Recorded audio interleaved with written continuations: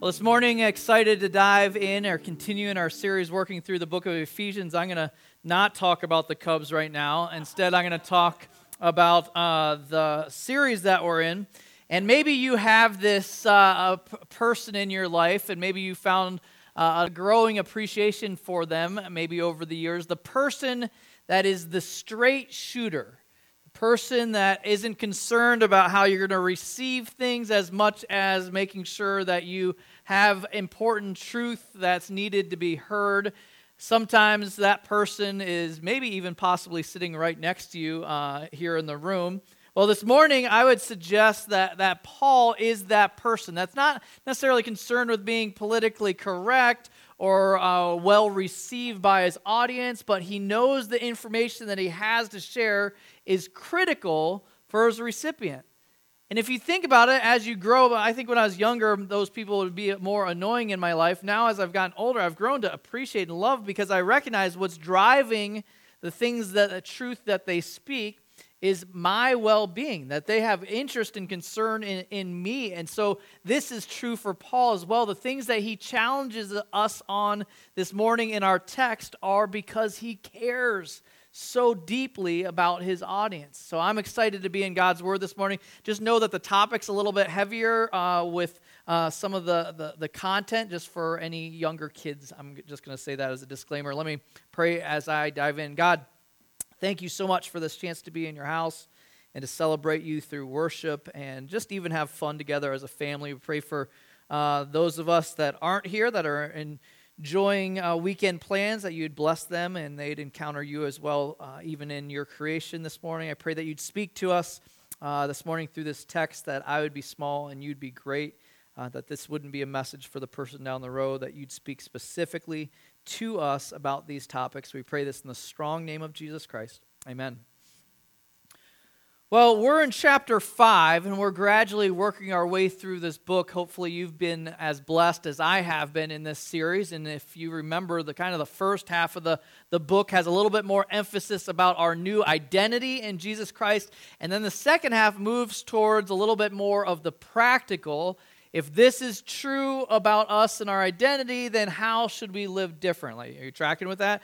And this is how this morning's text goes as well. Definitely moves towards the practical. Chapter 5, verse 1 says this: "Therefore, be imitators of God as beloved children, and walk in love as Christ loved us and gave himself up for us, a fragrant offering and sacrifice to God." We'll pause there just for a little bit of explanation. The first thing, we always point to is what's the therefore, the kind of the idea behind that. He had just finished talking about the forgiveness that we receive in Jesus Christ. And so because of that forgiveness, we're called to be imitators of Christ. Not that we're doing things, and this is so key, not a response, it is a response to love, not a pursuit of love. Get that? It's a response to love, not a pursuit for love. So we're not trying to gain favor with God. We have God's favor, but a natural overflow or response to the grace that he's extended to us is for us to, and you've heard flattery or what's the right term for that? When you mimic somebody, that's like the best form of flattery, and that's the idea here, is that we're invited to literally mimic or copy Jesus Christ. Although it starts there with the invitation to copy God, and I thought it's interesting because really this is just them being invited to live out their new nickname. You might not know this, but the early church, they were one of the terms, derogatory terms that they're described as they're trying to follow Jesus, is they were called little Christ. Little Christ. That was kind of supposed to be a term of to mock them, but in fact that's where we get, and we see in Acts 11:26, that's where we got initially the name Christians from. So these are new titled Christians, little Christ, people that are known for that because they're modeling their behavior after the one that they're following. And so the same call is true for this church in Ephesus. He's saying, listen, I want you to model your life. I want you to mimic. First, he starts by saying being imitators of God as beloved children, If we stop and think about that at first, though, like that can seem like a pretty daunting task to be an imitator of God. Like when I read about God in the Scripture, I see Him as dwelling in unapproachable light. I see Him as being omniscient. I see Him as being omnipresent. And you're like, well, which aspects of that am I actually supposed to follow? I'd like the unapproachable light idea, but doesn't seem attainable. But instead, he goes more practical in verse 2 and says, and walk in love as Christ loved us and gave Himself up for us. So literally the visual demonstration, and you know this, the visual demonstration of how to mimic or model our lives after God is to model our lives after Jesus Christ. It's a practical, tangible way to see how we're supposed to navigate this life in practical terms. Be imitators of Christ, and we do that by watching and doing what Christ did. You ever notice how much easier it is to do something after you've watched someone else do it? I was with my family at California Adventure, our first trip to Disney a couple of weeks ago. Was kind of fun. And one of my highlights of my day, this is weird. Some people do the rides and stuff. I liked going in, and they have that thing where you sit down with a pad of paper, and you have somebody go up in front. Have you guys done this? Anybody here? Somebody goes up in front, one of the animators, and they draw. This isn't mine. This was my niece's, I think for some years back. But they draw just step by step. Is this new information, or have some people done this? Step by step, they do this drawing, and you like draw this circle, then you add this. And before you know it, it didn't make any sense at all when you're drawing the different parts. But once you start piecing it together after you're modeling, you do exactly what they say it, you do it. They say it, you do it. After you do that for a while, you're like, wait a second, that kind of looks like Goofy. See, it did work. And that's, I think a 5-year-old did that. And you start to think about it, that's the similar idea that He's calling us to. He says the more you actually, you watch, you do what He did, then you watch a little bit more, do what He did. That's the simple calling that He's giving His audience. Watch and do, watch and do. And you love, if you think through this, that's why there's 4 accounts of Jesus' life in the Scripture. The 4 Gospels are literally step by step. Watch what He did, the way he served, and the way that He sacrificed. Watch what He did, and then do it, apply it yourself. It's a beautiful calling to be mimickers of God. And this was always God's intent. In fact, in Romans 8:29, it tells us that God redeemed us from sin to conform us in the image of His Son. We're supposed to be looking more and more like Him every day. And you got to recognize, though, that in that, as we see even in the text here, what does it say? Walk in love as Christ loved us and gave Himself up for us. That in walking like Him, just know that it's a guarantee that this type of walking in love is a life of sacrifice. It's giving up my wants, my desires, my rights, all of those things. That's part of it, is a life of sacrifice that He's calling us to. And it's beautiful to think, this last section, that we have the potential to be a fragrant offering and sacrifice to God. Sometimes you think to yourself, you're like, well, God did so much for me. How could I ever repay Him? Or what can I do to respond? And you're kind of baffled by that. And here in the text, we see, how you do it, how you can respond to Him, how not pay back, but how you respond to what He's done. It's, live like Jesus did. Respond like Him. That has the potential to bring, and this is just mind-boggling, that the Creator of the universe, we have the potential to bring a sweet aroma to His nostrils. It's kind of weird to think. I don't know what are things that you enjoy smelling. For me, my wife, when her parents are in town, they grew up on a farm, and they make every single morning a legit breakfast, and one ingredient, who thinks they can guess what this ingredient is every single morning when they're visiting?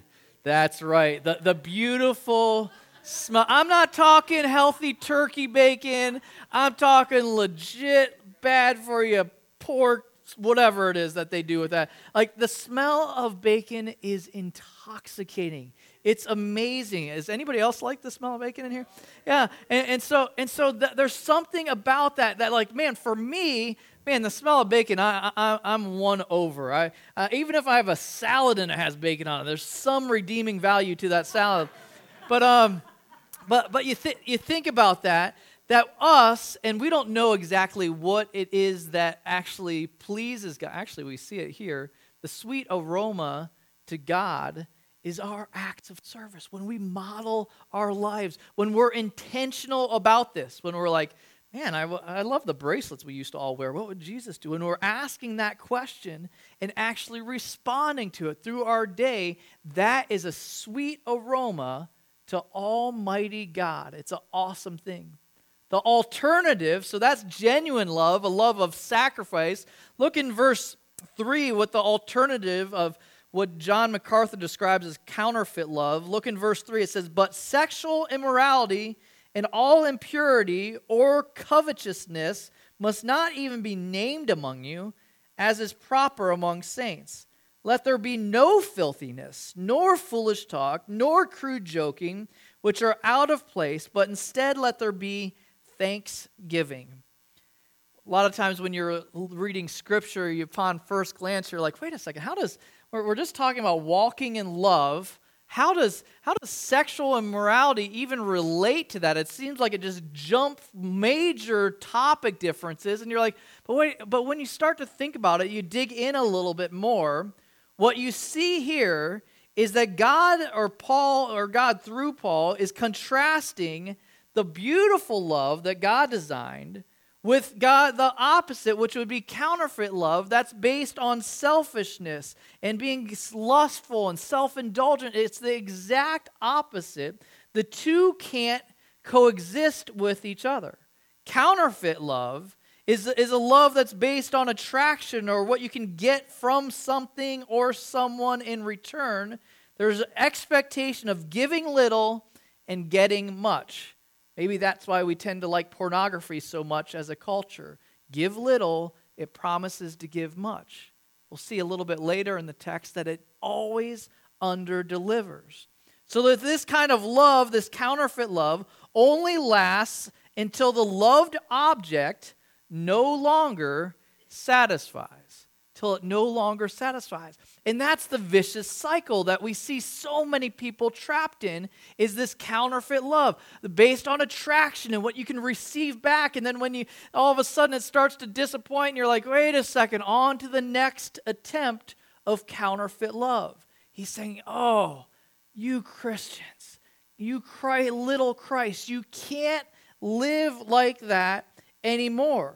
The two can't coexist. A life of genuine love and a life of sexual immorality and purity and covetousness.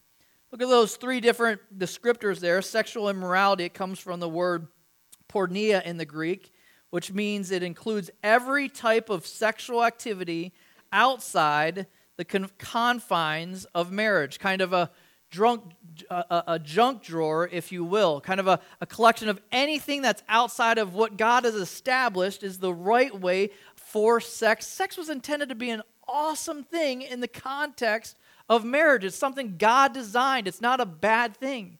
But He created it to be particularly in the confines of marriage. So we see here that every type of sexual immorality is pushed against. Then he says he includes that, and purity is kind of self-explanatory. But then the third word there, covetousness.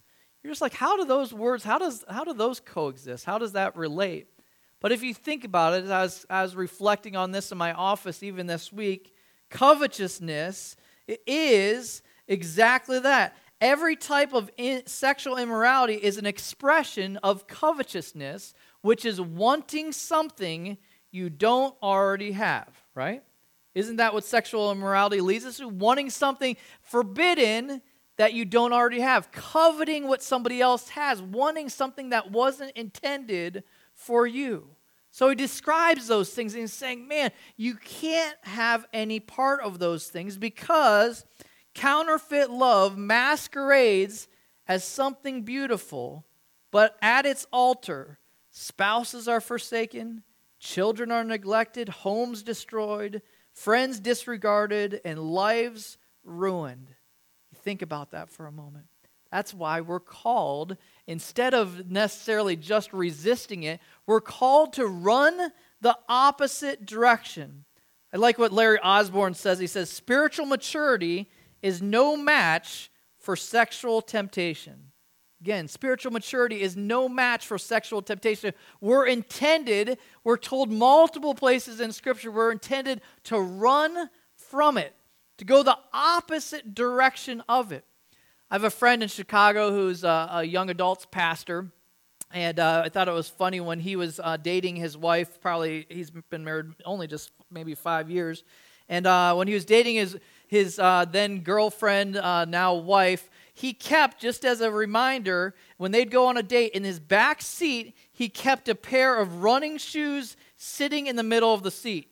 And then you'd ask, like, why would you do that? Like, what are those there? And he's clear as a bell. It's a reminder that if things get too hot, I need to run from there. I don't know if he ever, like, slipped them on. Can you imagine in the middle of the date? He's like, sorry, But here's the idea there, that it's not something to be toyed with.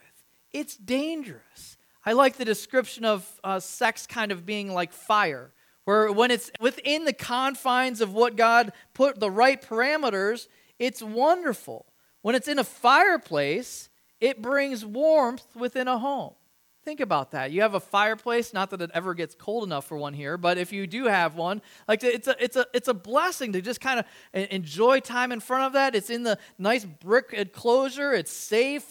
It's within the right confines. But what happens when it gets outside of that? If a spark jumps out even to the house, you're like, well, it's vulnerable. Anybody seen a house that's been burnt to the ground? You're like, what in the world?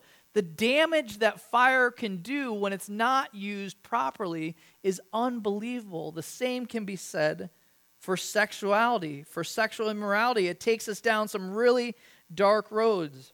So you think about this when he gets pretty intense here. He says, it's not even to be named among you. It's not even to be named. It's not to be talked about. He says, let there be no filthiness, foolish talk, or crude joking, which is out of place. Think about those things and you're like, wow, that's a little bit legalistic, isn't it? Isn't that a little bit uptight? Like, can't we just joke around about it a little bit? You ever notice that one of the clues that you're getting closer with somebody, a friend, is the ability that you feel comfortable joking around with them, right? Like with somebody like Cameron, I can joke around about how bad that hat looks on him right now. And just kidding, it doesn't. But because like he's around the church all the time, we goof around together. It's no big deal. You see, when there's a level of comfort where it's just commonplace. I like your hat, Cameron. It's when you're comfortable with somebody, it just becomes commonplace. You're at ease with it. And I would suggest that that's the same here. That it's something that has the potential to be extremely dangerous and extremely damaging. We can all point to somebody whose life has been ruined and wrecked because of poor choices with sexual promiscuity, whatever, and you're like, that's why I'm saying don't even joke about it. Don't even talk about it. Don't even endorse it with our laughter. And this is hard, isn't it? Like, man, on television, man, there's so many things that you're like, oh, that was super funny. I know it was crass, but it was funny. This calls us to live differently, to be set apart, to be different than the culture. Is it uptight? I didn't write it in here, but guess what? Our God calls us to it because he knows what a serious issue this is. He calls us to live differently. Describes it, he says, which are out of place. Those things being out of place. I remember when I was in high school, I had a crush on a particular girl in many years pre-Adrian. And I had a crush on this girl, and a really cute girl. And remember, I finally had built up the nerve to talk to her. I was like breaking the ice. Do you guys remember this? Like anxious time. Guys, we go through a lot with this, ladies, just so you know. And finally, I forget what I said, broke the ice. And in the first 5 minutes of conversation, She had a mouth like a trucker. Like she was like, just like, she had the worst, like blanketing like this, and this. All of a sudden, you know what happened? Like, she wasn't that attractive anymore, right? You know why? It didn't fit. It was out of place. It wasn't consistent with what you would assume from something beautiful. And you think about similarly for us as a Christ follower, he's saying, it just doesn't work. It's not you. It's awkward. It's weird when you hear somebody talking like that and you know that they're claiming to follow Christ. So he calls us to live differently and have nothing to do with it.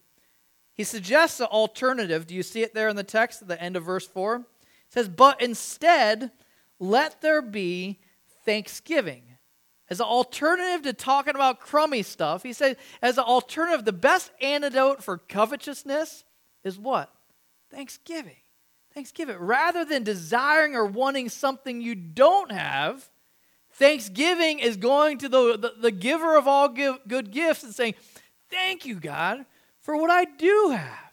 That's the best way to dispel destroy covetousness in our lives is thanksgiving. That's what he invites us to as an alternative for speech. Beautiful thing. It's so interesting how he chooses to link our speech to where our heart's at and the actions that we move in. So walk away from counterfeit love because this is serious stuff. Look in verse 5. He takes this really seriously. For you may be sure of this, that everyone who is sexually immoral or impure or who is covetous, that is an idolater, has no inheritance in the kingdom of Christ and God. Whew.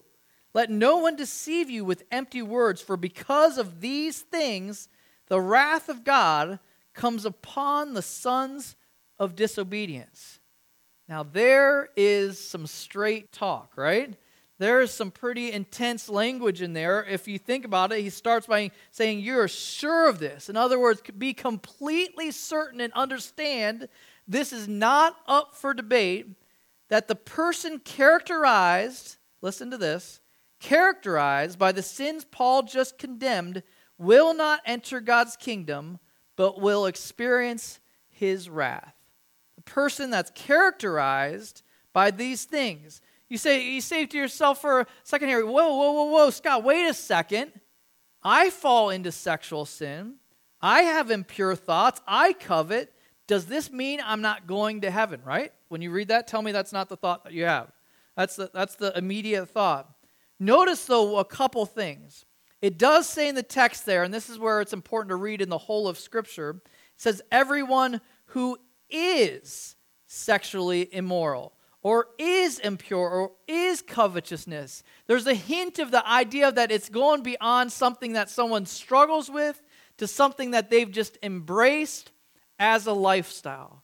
See, I see consistently in Scripture, there's all kinds of grace and patience with those who are battling and struggling against sin. But those, once someone is submitted and adopted it as a pattern or habitual pattern in their life, that's when it gets a bit concerning, right? When all of a sudden there's a submission to sin and you're like, no, that's just who I am. Gets especially concerning when people start adopting their area of struggle as part of their identity. How often have we heard, even present day, someone say, I'm sorry, that's just the way God made me. They start adopting their sin as part of their identity. That's a dangerous place to be. Because God didn't make somebody that way. God made people with the free will choice. And our decisions our ancestors have made has rippled down from generation to generation. And I totally agree that different people have different bents towards sin, right? You have your area that you're maybe struggling with, that there's a heavy tug with. And I might have my area. You might, and we shared in this room, we're going to do an open mic next week. No, I'm just kidding. But honestly, that's the way that it works. We all have an area that's our struggle, that's our pool. But when we start to adopt that and say that's who I am, that's concerning. That's concerning. If I struggled with lying and just said, sorry, I'm just a liar. That's who I am. And you'd be like, no, you can resist that. You don't have to be a liar. Well, the same would be said for any sexual temptation. Just because you have a bent towards it, just because there's a tug in that direction, doesn't mean that it defines you, especially as a Christ follower. There's all kinds of grace when there's some resistance. In fact, resistance is a cue or a clue that the Holy Spirit's at work in your life, right? Haven't you noticed that even the longer you follow the Lord, things that used to be no big deal and you just blaze past them, now there's these alarms that go off and you're like, oh, I wish those alarms weren't always there. It'd be a lot easier to sin. But here God's given us a conscience that says, man, you can't do that. That's not who you are anymore. Things have changed. Those are evidences, and that's what he's pointing at. When you've submitted, when that's become who you are habitually, you've got to ask the question about Jesus' lordship in our life. That's what he's pointing to. And he says, don't be deceived. He says, let no one deceive you with empty words. In other words, those who want to tell you that sin is tolerable and deny that God will deny unrepentant sinners from his kingdom, you've got to dispel that. It's true, this whole God's wrath thing. I didn't write it. It's there. It's throughout Scripture that God responds to our sin. There is consequence for our action. I was hearing about a friend that had been to the campus of Facebook, where they have their offices, their main headquarters. I think it's maybe up in Sacramento area. I don't know. Somebody correct me. Where is it? San Francisco, Sacramento. Okay, either way, that's not the point. The point is, at their campus, they have all these different vending machines, and in their vending machines, from what I understand, everything is free, which is sweet, right? I just want to go visit just for that. But here's the thing that they did that was interesting, is next to each item in the vending machine, so next to a Snickers bar, it'll put next to it 35 minutes on the treadmill. Next to this item, it'll give not caloric counts, but what it actually the consequence, the cost of that. You see, I think that's kind of cool. If I had that in my kitchen, I'd be messed up. But you think about that. It's important to understand that God doesn't ignore. His wrath makes no peace with immorality. His wrath makes no peace with immorality. He doesn't play nicely with sin. He can't tolerate it. He wants nothing to do with it. And that's why it's so important that we're covered by the grace of Jesus Christ, because otherwise, who could stand? Amen? So here, he calls us to that. He points out to the fact that there's a lot at stake here. I was at the gym this past week, and I overheard a couple guys talking, and one of the guys I knew, I heard him say some words that broke my heart. He said, you know what? He says, in hell, they already have a room reserved for me. I was just like, oh man, you just don't understand the gravity of the decisions that you're making now. The choices in this lifetime really does affect your eternity. There's a lot at stake here. This is serious stuff. That's what he's saying. Listen, if there's no fruits of righteousness in your life, it's got to be concerning as to who is leading your life, is his big idea here. He continues with that theme. In verse 7, he says, so you're called to align with your new identity. It says, therefore, do not become partners with them, people that were living like described there. For at one time you were darkness, but now you are light in the Lord. Walk as children of light. For the fruit of light is found in all that is good and right and true, and try to discern what is pleasing to the Lord. A lot there going on. Basically, he's pointing out this idea that because you're surrounded with people that are objects or eventual objects of God's wrath, you want to keep as much distance as possible. On a much lighter note, I grew up in a family that was a spanking family. If you're in trouble, you got a sore butt. Anybody else grow up in a family like that? Like, that was the environment that I was raised in. I know different people have different convictions about that, but that was my reality growing up. And so one thing I learned over the years, though, and maybe you learned this as well, is if you have a sibling that was about to get whacked, You wanted to get as much distance as possible so that there was no collateral damage, right? Anybody like that? When you saw that your sibling was in trouble, you're like, man, I'm out of here because I don't want to catch a stray swing. I don't want to catch I want to avoid this situation. I want to flee from it. And I think on a more heavy note, that's a bit of what Paul's describing. He says, man, you don't want to partner with them. You don't want to surround yourself with them. They're not headed in a good place. So he's saying to flee that. And instead, he says you're to walk in the light. I love this because it's all about identity there. It says, for at one time you were darkness. Find that fascinating. He's not saying at one time you were in darkness or you did dark things. He's saying you were literally defined by darkness. You were the epitome of darkness before Christ. But now, what does it describe now? It says, but now you are light. You are light. Not you have light. Your identity has shifted, a pretty drastic shift from complete darkness to complete light. So he's saying now, because of that, you need to operate in a consistent pattern with who you are. Saying just be yourself, in a sense. We're in a culture that loves to sing that praise. Well, what if we apply that here? Be yourself. You're no longer darkness. You are light. And so act accordingly to that. And he says that in that new way of living as you walk as children of light, says, for the fruit of light is found in all that is good and right and true. So somebody that's walking in this light, there's markers, there's particular things that you should see as evidence. What does it point to? What are some of the fruits of light? It says that these different things that you're intended to be good and right and true. Those are all things that are to be characteristics of somebody. If you were, play with me here for a second, if you were an orange tree and you became an apple tree, what would be the way that you could tell that the difference was complete when the change had happened? You were an orange tree, you became an apple tree. What would you look for on this apple tree to confirm that it truly was an apple tree? Whoo! Yes, you guys, you passed the test. That's awesome. That's at a 5th grade level. Nice job. No, but in all seriousness, isn't that the same idea? Isn't that the same exact idea? If you're no longer in darkness, you're intended to live in light, there should be some apples. There should be some light fruit. I don't know what the right idea, but it describes what that is. It says you're marked then by being good, by doing what's right, by being known for truth. Those are things that should mark and describe somebody that's living in the light. It's a natural result.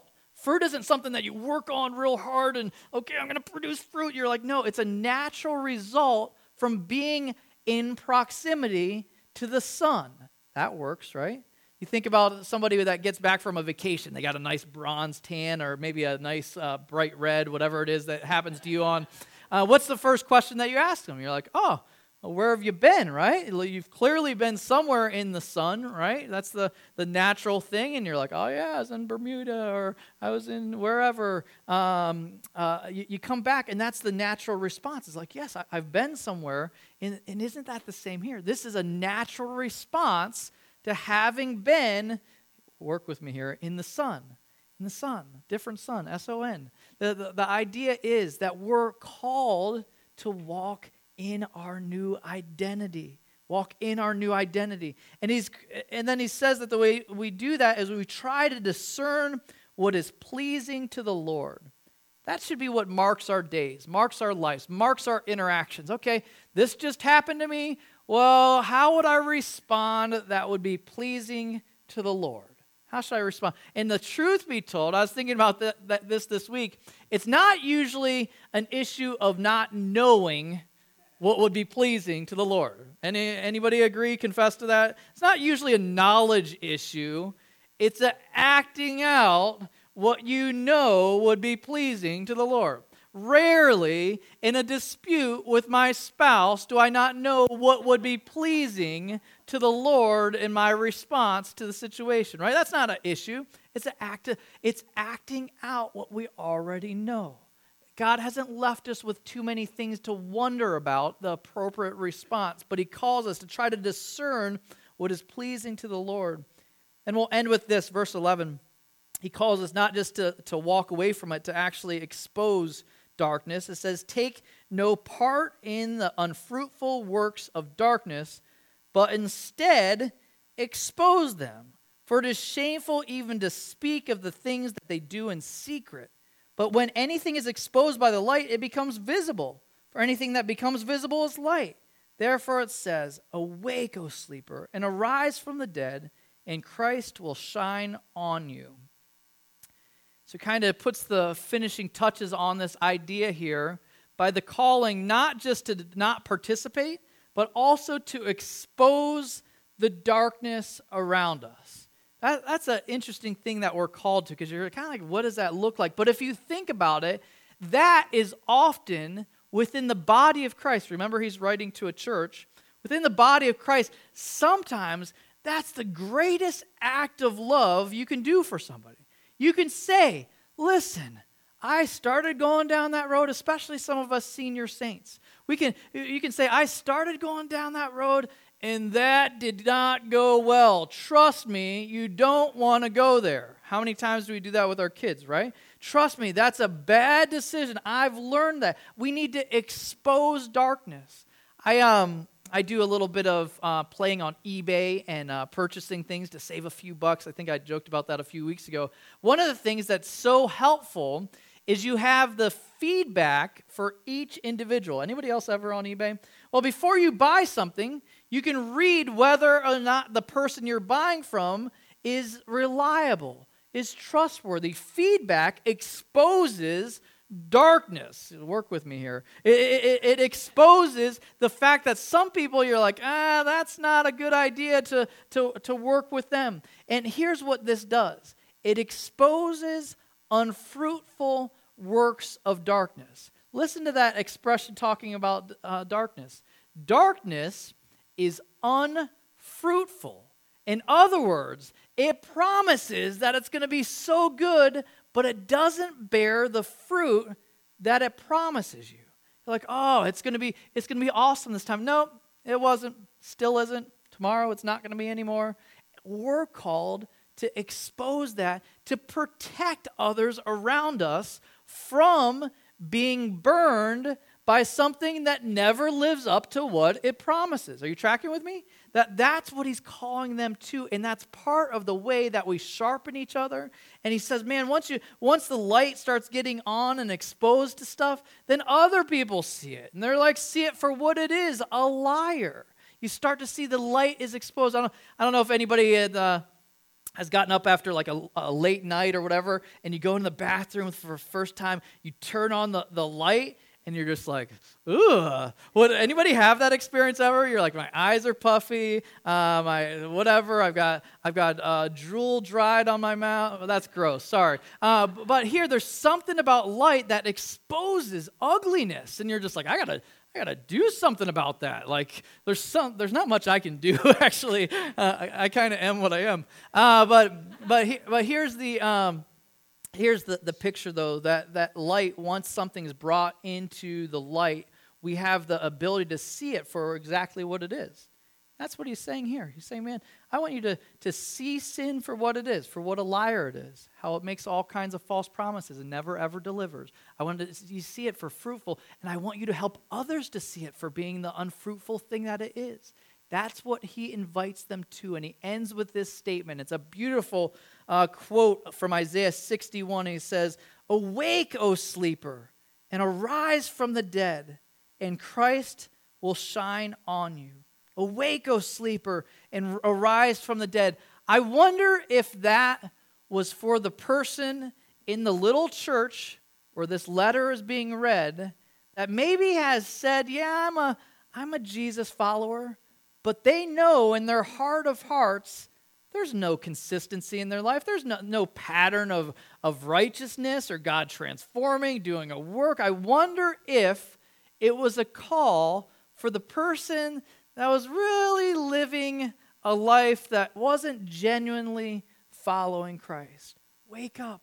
Come out of the darkness. Allow him to expose all this. Break out of these habitual patterns that mark the fact that you're not truly following Christ. He calls them to live differently. This is definitely some straight talk, but wouldn't you rather have that in your life than somebody that just says, hey, everything's okay. It's going to be great. Everybody's going to heaven. We're all going to sing Kumbaya someday. It's going to be great. No, I would rather know the truth so that you know how you can respond to it. Responding to the truth, that we're invited to walk in the light, to follow, to mimic Jesus Christ. He's saying that's going to save you all kinds of heartache and pain. Not to mention some of these things where the intensity elevates when he's talking, man, eternity stuff is on the line here. This is a big deal. Hopefully, this is a blessing for you like it was in my study this week. Let me pray as we close. God, I thank you for this text and your word this morning. I thank you for your grace and patience with us, especially as it relates to sexual stuff. We're surrounded with it. We're bombarded with it. You've called us out of that to break free, to be set apart. It no longer defines us. We finally have the option to say no. Pray that we'd live in that this week, that we'd be mimickers, looking to discern what is your will, looking to discern how you would respond in situations. You promise that if we resist, if we flee, you'll meet us in that. You'll provide a way out. Thank you for being a straight shooter with us, God. We ask now for your strength. We recognize fully that our one hope for walking in love, for doing any of this, is clinging to the power of your Holy Spirit. We can't do this on our own. We fully want to acknowledge that week in and week out, we're dependent on you. God, I pray this week as we try to partner with you in this effort, this divine human partnership you've invited us to, that you change us, that you wake us up, God, to live set apart, to be different. Pray this in the strong name of Jesus. Amen. And that is the cry of our hearts. Our hearts would be fully his, not our will, but his be done. These messages are never intended to compel or move somebody towards guilt and shame. They're always meant to compel us to live differently, to model our lives after Jesus Christ. Let's do that this week. Amen. Have a great Sunday. God bless you.